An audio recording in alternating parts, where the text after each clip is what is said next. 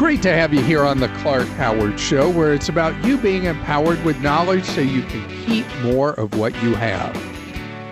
I read something with great alarm recently, which was posted by the Motley Fool.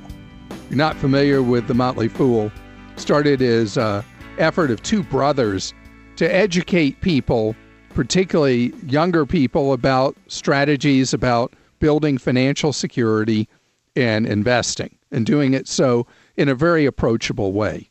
Now they've got a big organization teaching people the fundamentals and strategies of investing.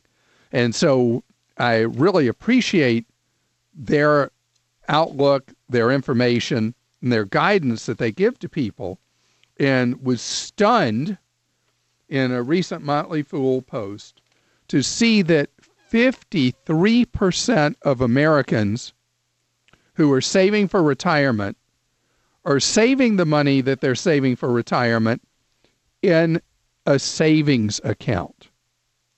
A savings account. So, come on. That is not going to get it done. I know there are people who are intimidated or bored by or don't really understand some of the fundamentals of investing.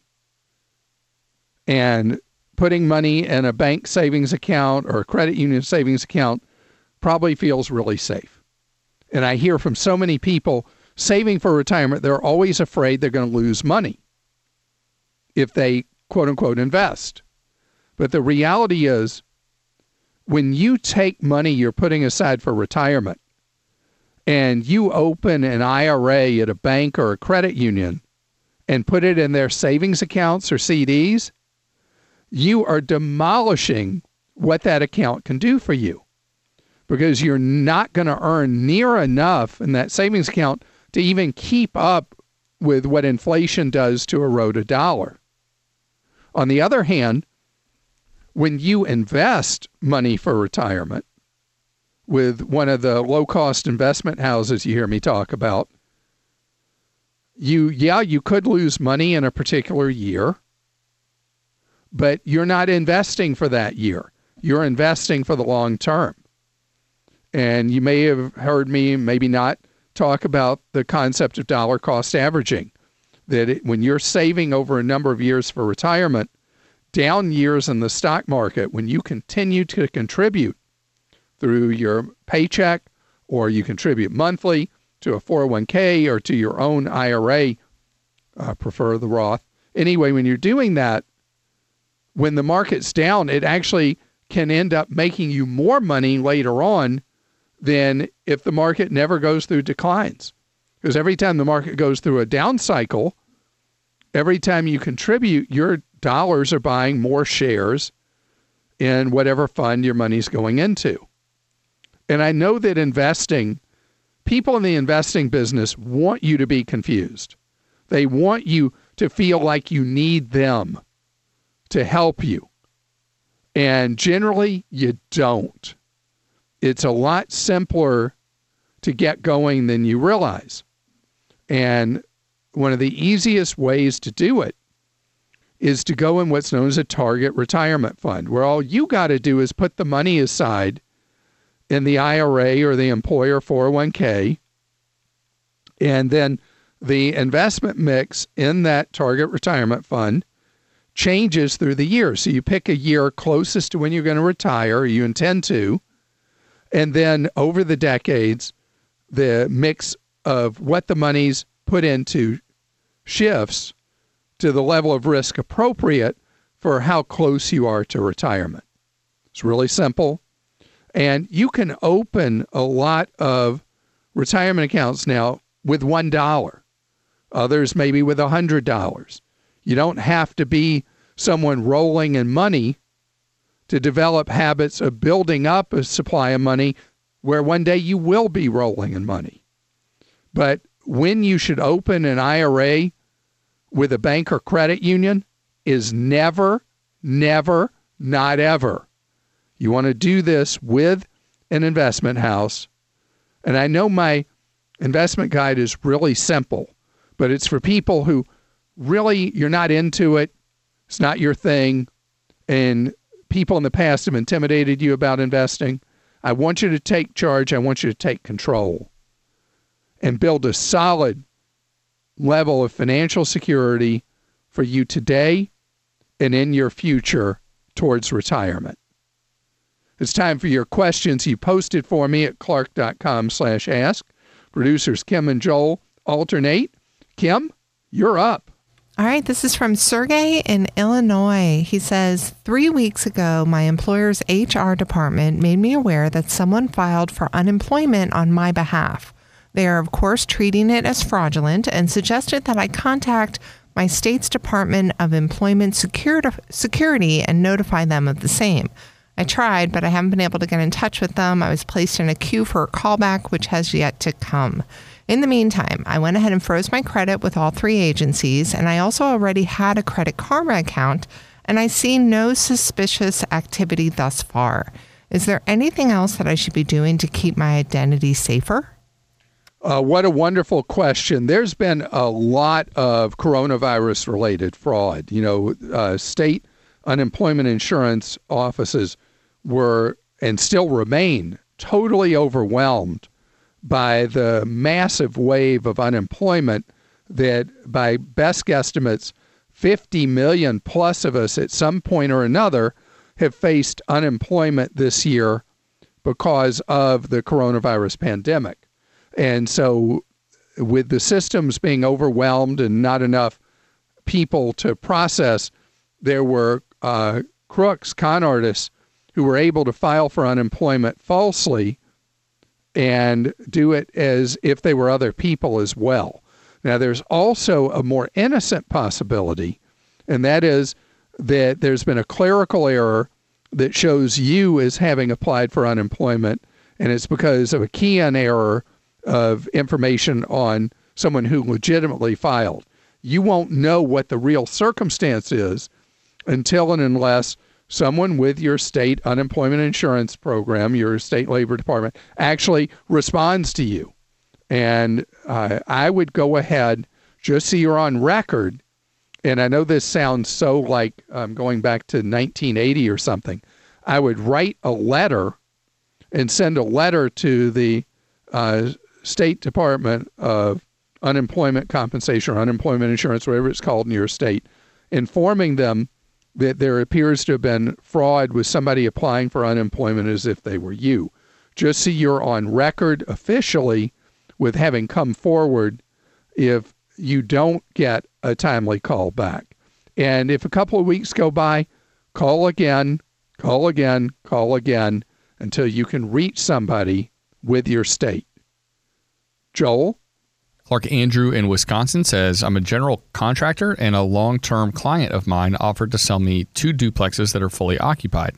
I'm familiar with both the properties and the tenants, but I only have cash to buy one at a time. He's willing to take $95,000 each. Property A gets a higher ROI than Property B, but Property B has immediate equity of $35,000, while Property A has equity of only about $15,000. So if I plan to own these for the long term, what factors into the decision more, the ROI or the ROE of these rental properties? Keep in mind, my plan would be to use the profits to make further purchases in the future. Which of these helps me more? Well, so if the goal is to buy both of them eventually, I don't even worry. I mean, you have done the number crunching. And obviously, this is going to be a good long-term play with you. As a general contractor, it's going to be a lot easier for you over the years as properties need repairs or maintenance. You're going to be able to do that at lower cost than if you were just a regular real estate investor like I am, where I have to hire people to do the work. You know who to hire for things you can't do yourself, and a lot of it you will be able to do yourself. The math sounds really favorable to you as long-term on both of these, and so I don't have a preference in how you would make this decision.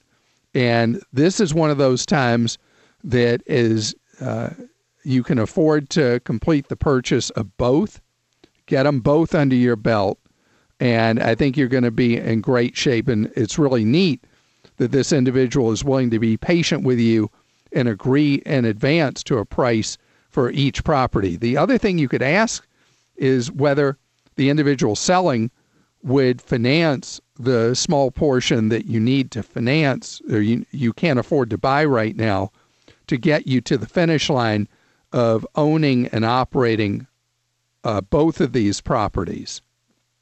Kim? Clark, this is a warning from Lori in Georgia. And Lori says, I recently had a phone call from a toll-free number claiming to be my power company. It was a recording telling me that my power was going to be cut off in 30 minutes due to non-payment. I was confused as the power company debits my checking account every month. In a panicked state, I followed the call's direction and called the number they gave me to make a payment. A lady answered and claimed to be from the power company. As I was talking to her, I pulled up my bank statement and verified payment had gone through every month without a problem. She took down the amount that I paid over the last 3 months and my payment confirmation numbers. She then said, it will take 48 to 72 hours to verify this payment, so you still need to make the payment to avoid having your power turned off in minutes. If they find out they're wrong, they'll go ahead and refund you the money. I lost it with her and I hung up. I then logged on to my power company's website and confirmed that I had a zero balance and all was fine. Clark, this seems so real, I almost fell for it. Please share with your listeners. And I thank you very much, Kim, for the dramatic way you told the story. Oh, thank you. That was wonderful. So this thing with the power companies and the gas companies has been circulating in different metros for years. And you'll see a lot of times on a bill from your power company, or if you have a natural gas service, from them to make you aware that this is what's known as a pretext scam. And it's been very, very effective for the criminals stealing money when you're told, hey, you got to act right now. You're not going to have power anymore. And unfortunately, in my TV work, I've done a number of stories where I've interviewed people who weren't as lucky as you were, who ended up giving money to the crooks. So know that this is a common scam. I appreciate for you bringing it up here with us. And somebody calls you and says that your power is about to be shut off, hang up the phone. Dwayne is with us on the Clark Howard Show. And Dwayne, you're on a quest to buy a home. Is that right? Yes, it's right. My wife and I have to move to northern Wisconsin, and we're looking for a house. Where in northern Wisconsin are you going? You going to Fox Cities, or where are you headed?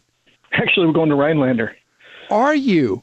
Now, You know, Rhinelander gets really, really cold and windy in the winter. Are you ready for that?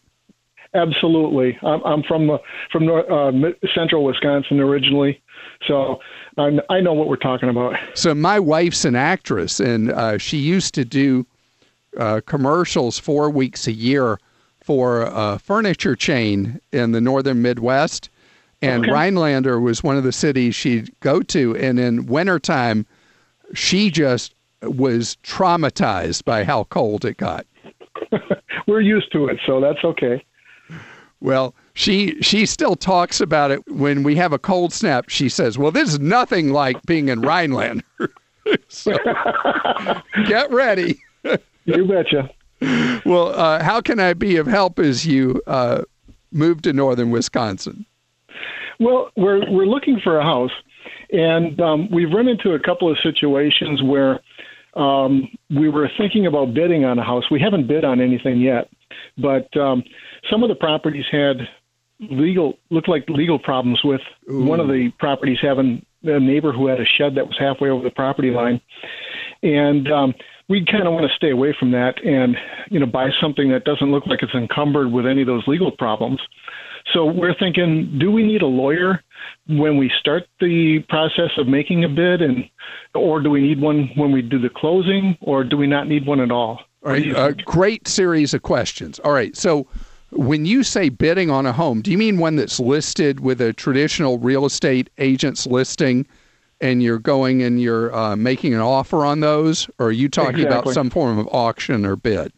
No, we're just making an offer from a real estate agent. Okay, so having representation of your own agent who is representing you in the transaction is really important. And because you saw this experience before with the property line issue, that will come clear with a survey that is done of the property. And whether or not that would be something that would spoil a deal, that a lender would say, hey, we're not going to lend on this because there's something like it. I would tell you most of the time you're not going to find an odd circumstance like that. And you can't protect yourself against every eventuality or possibility. So I would say don't take too much lesson from what happened that time with the structure being across a property line. So I would feel comfortable with you using the services of a real estate agent and just telling him or her, this is something you're gun shy about in the home buying process because of what happened before. And they'll do what they can to make sure you're aware if there is a problem like that. Okay. So I don't need to really get an attorney during the real estate process unless there is an issue. Generally, you will have an attorney who you pay who represents the lender at the closing. And if you were doing a very complicated transaction, having a real estate attorney represent you, or if you're buying a for sale by owner, always have a real estate lawyer involved negotiating on your behalf. But otherwise, I think that would be unnecessary overkill. And I hope you enjoy winter in Rhinelander. So glad you're with us here on the Clark Howard Show, where it's about your empowerment with knowledge so you can keep more of what you have. Our websites are clark.com and clarkdeals.com. There's a shift happening in one of the most important sectors of worldwide economic activity that is slipping up on a lot of us in the United States. And it is the transition to electric vehicles for industry and for consumers, and also automated vehicles. Automation that will drive the vehicle for you, whatever kind of vehicle. And a lot of people focus on where these technologies are specifically affecting consumers. You know, is anybody going to buy this electric vehicle or that one? Nobody's going to buy that, right? That's what people say. But the big thing is where these changes are going to affect industry. Think about the danger from tractor trailer trucks being on the road and those drivers being on the road hour after hour after hour, and the danger that fatigue sets in, and you have this huge 53-foot trailer with a tractor in front, and the weight of it, it can be an absolute disaster if that leads to an accident. And I will say, as many truck drivers have pointed out, many times the danger comes from the people in regular vehicles who are cutting in and out of traffic and driving crazy, and I'm sure that's true. But think about the change coming as the nation's trucking fleet electrifies and automates the driving. And we are going to see that happen so much over the next few years. Delivery vehicles in metro areas absolutely are going electrified. If you've seen that commercial from Amazon where they go on and on about how they're electrifying their trucking fleet, they're not doing it feel good. They're doing it because it saves them money. You know that everything Amazon does is about them and saving them money. So the transformation is coming in every sector of transportation. In Europe and in parts of Asia, electric vehicles are selling in massive numbers. In the United States, except for Tesla, electric vehicles are not having much impact yet. But the economics are changing, and no doubt that electric vehicles are going to dominate what you and I buy and drive in just the next few years, as they're going to be at price parity and then ultimately be much cheaper than buying and owning a gas engine vehicle in this decade. Cadillac, which is owned by General Motors, has gone to its dealers and said, here's the deal. We're electrifying the fleet. It's going to change your economics. These are the things you have to do. And if you don't want to be part of it, fine, we'll pay you money to go away. And a huge number of Cadillac dealers said, we can't handle this conversion to electric. We're out of here. We'll take your money and go away. But the changes that we don't see day to day because we're busy with our lives. General Motors in Detroit is taking one of its big plants that had been shuttered, and they're turning it into a plant that makes the new electric Hummer. Now think about the irony of that. The Hummer was the poster child for the biggest gas guzzler vehicle there was, and now the Hummer is going to be all electric starting in 22. It'll actually be available in late 21. And then at this same plant in Detroit, GM is going to be making an autonomous vehicle that from the ground up, from their Cruise subsidiary, it's going to be made to operate completely without a driver. And this is the way this stuff is going to play. And I think about how, none of my kids know how to drive a stick shift car, and how few people do now and how few people buy one. And it was hard to imagine that when almost every vehicle on the road was overwhelmingly manual transmission, many times a shifter on the steering wheel column, not a stick shift kind of thing. And now it's almost impossible to find a stick shift car. We're going to have the same thing happen with our vehicle fleet in the United States and worldwide, where it's going to go electrified and autonomous. And it's going to be a lot quicker than you realize. It's time for your questions you posted for me at clark.com/ask.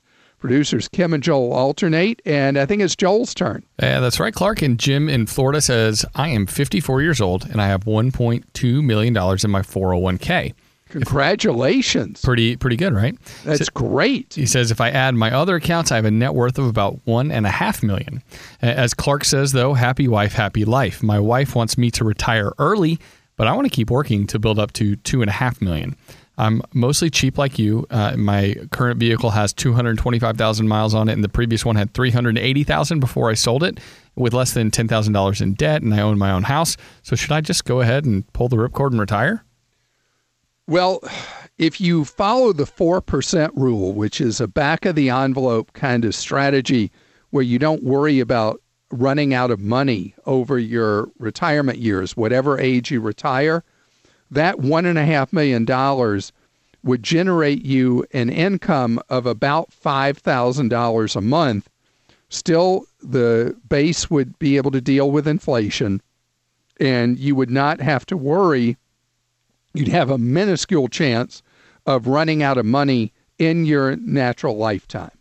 So if that 1.2 plus the other money, the 1.5 total, is enough to generate this $60,000 a year, and $60,000 a year is enough for the lifestyle you're used to living, then I guess your wife is right, and you can bag work and not worry about hitting a higher threshold. On the other hand, if the $2.5 million seems more realistic to you, that would generate about $100,000 a year in income for you to live on.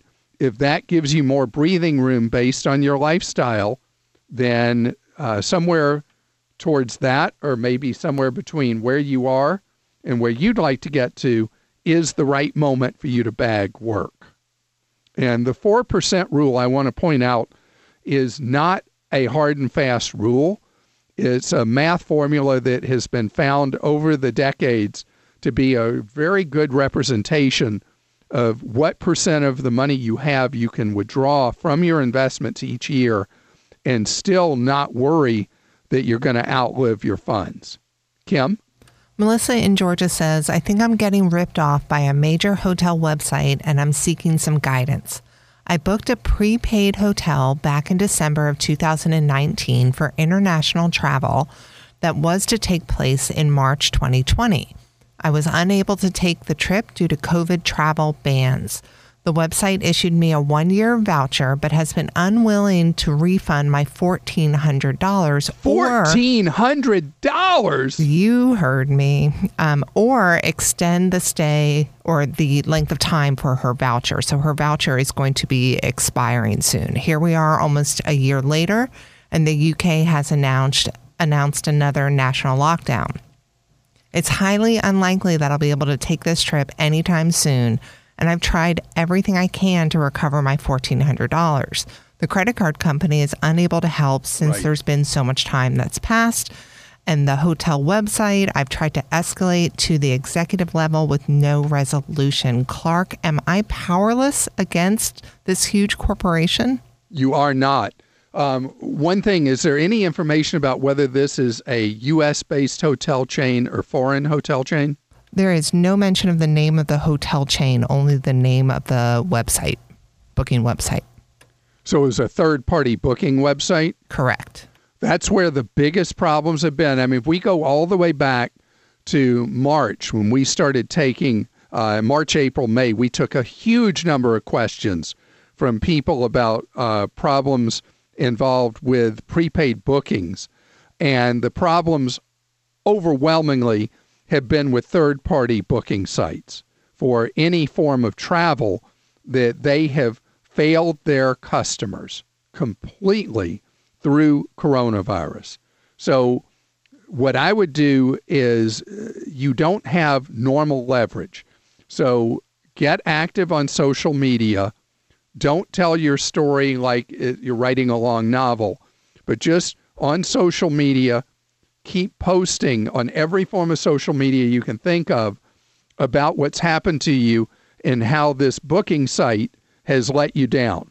In addition, file a complaint at bbb.org with the Better Business Bureau and see if you have any leverage through what's known as an escalated complaint that goes to a different level of these organizations through the Better Business Bureau ability to contact them. And I don't know if at this point the reputations are so trashed of so many of these third-party travel booking sites, I don't know if they're responding to public pressure through social media. I don't know if they're responding through the Better Business Bureau. But you got $1,400 on the line, and I can tell you're frustrated and weary. Please get some energy to try these two strategies. And then I'd love to hear back if you're able to get success from either of these methods to get an extension of your time to use this money or a refund of your $1,400. Joel? Clark Todd in California says, our daughter is a second-year teacher in California. I hear you talk about 403B plans as being questionable investment vehicles. She currently invests in an S&P 500 index account within her 403B plan. It has an expense ratio of about 0.5%. While this is higher than your favorite... 0.5% for an S&P 500 fund? Yeah, so he says, while this is higher than what you typically recommend, it still seems okay. Can you give us your thoughts and what we should be looking out for? That is actually an outrageous level of fees. That is highway robbery, charging, oh my goodness, a half? I'm horrified that it would be that much money. Typically, in a 500 index fund, for people who are not aware, that's what invests in the 500 largest publicly traded stocks in the country. And a low-cost version of a 500 index fund would charge 0.04%, not 0.5%. So to charge that kind of fee means that she's paying way beyond what would be normal, outrageous amount. What I would like, if there's some kind of match on the 403B, participate through it. or only beyond the $6,000 a year she can put in her own Roth IRA, where she can go with ultra low costs for her retirement instead of the high costs in a 403B. I mean, it's so terrible that these 403B plans charge such outrageous amounts of your hard-earned money for your investing. This episode is brought to you by Progressive Insurance. Hey, listeners, whether you love true crime or comedies, celebrity interviews, news, or even motivational speakers, you call the shots on what's in your podcast queue, right? And guess what? Now you can call the shots on your auto insurance, too. Enter the Name Your Price tool from Progressive. The Name Your Price tool puts you in charge of your auto insurance by working just the way it sounds. You tell Progressive how much you want to pay for car insurance. Then they'll show you a variety of coverages that fit within your budget, giving you options. Now, that's something you'll want to press play on. It's easy to start a quote, and you'll be able to choose the best option for you fast. It's just one of the many ways you can save with Progressive Insurance. Quote today at Progressive.com to try the Name Your Price tool for yourself and join over 28 million drivers who trust Progressive. Progressive Casualty Insurance Company and Affiliates. Price and coverage match limited by state law. Jen joins us on the Clark Howard Show. And Jen, you're facing issues so many of us are with aging parents. How may I be of service to you? Hello there, Clark. So my mom is 74. She retired about a year ago. Over the past 2 years, I've noticed shady behavior by her, texting people, which isn't normal for her. Discovered that she had given away roughly $253,000 to someone that had promised her a $300,000 government grant. Oh, no, oh, no, oh, no. That is literally all her 401k. Oh, no.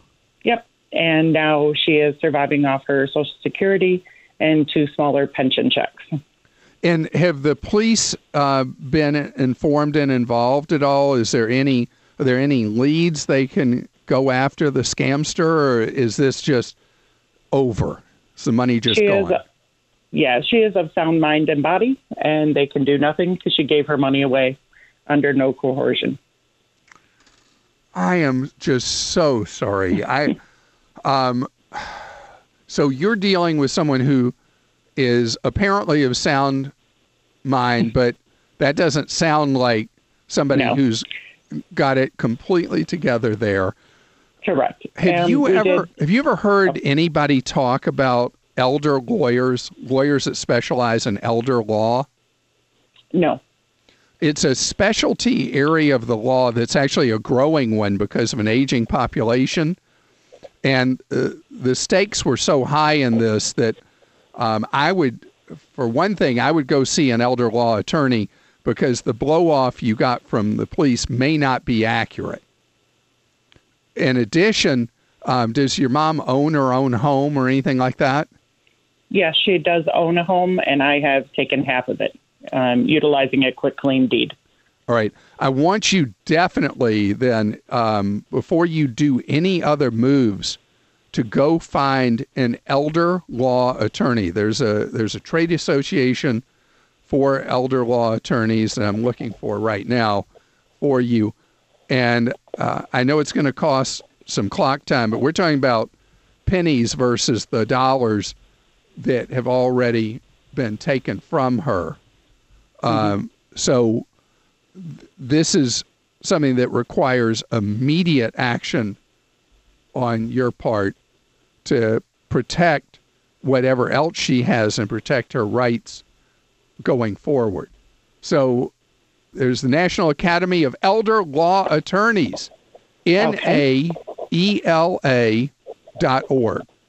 Okay. And you are going to learn so much about the best ways to protect your mom going forward, and, by the way, to protect yourself. Because what you don't know is there could be other things that have gone on or could go on that you need to be protected from also, since you now are a half owner of that home. And that is the highest priority I have for you, is for you to get an elder law attorney and meet with him or her and be as prepared as possible, because, it's not cheap. The meter's running when you're meeting with a lawyer. Be as prepared as you can be when you go into that with all the particulars of your mom's situation, so that she can be protected and you can be protected going forward. And best to you. You're listening to The Clark Howard Show.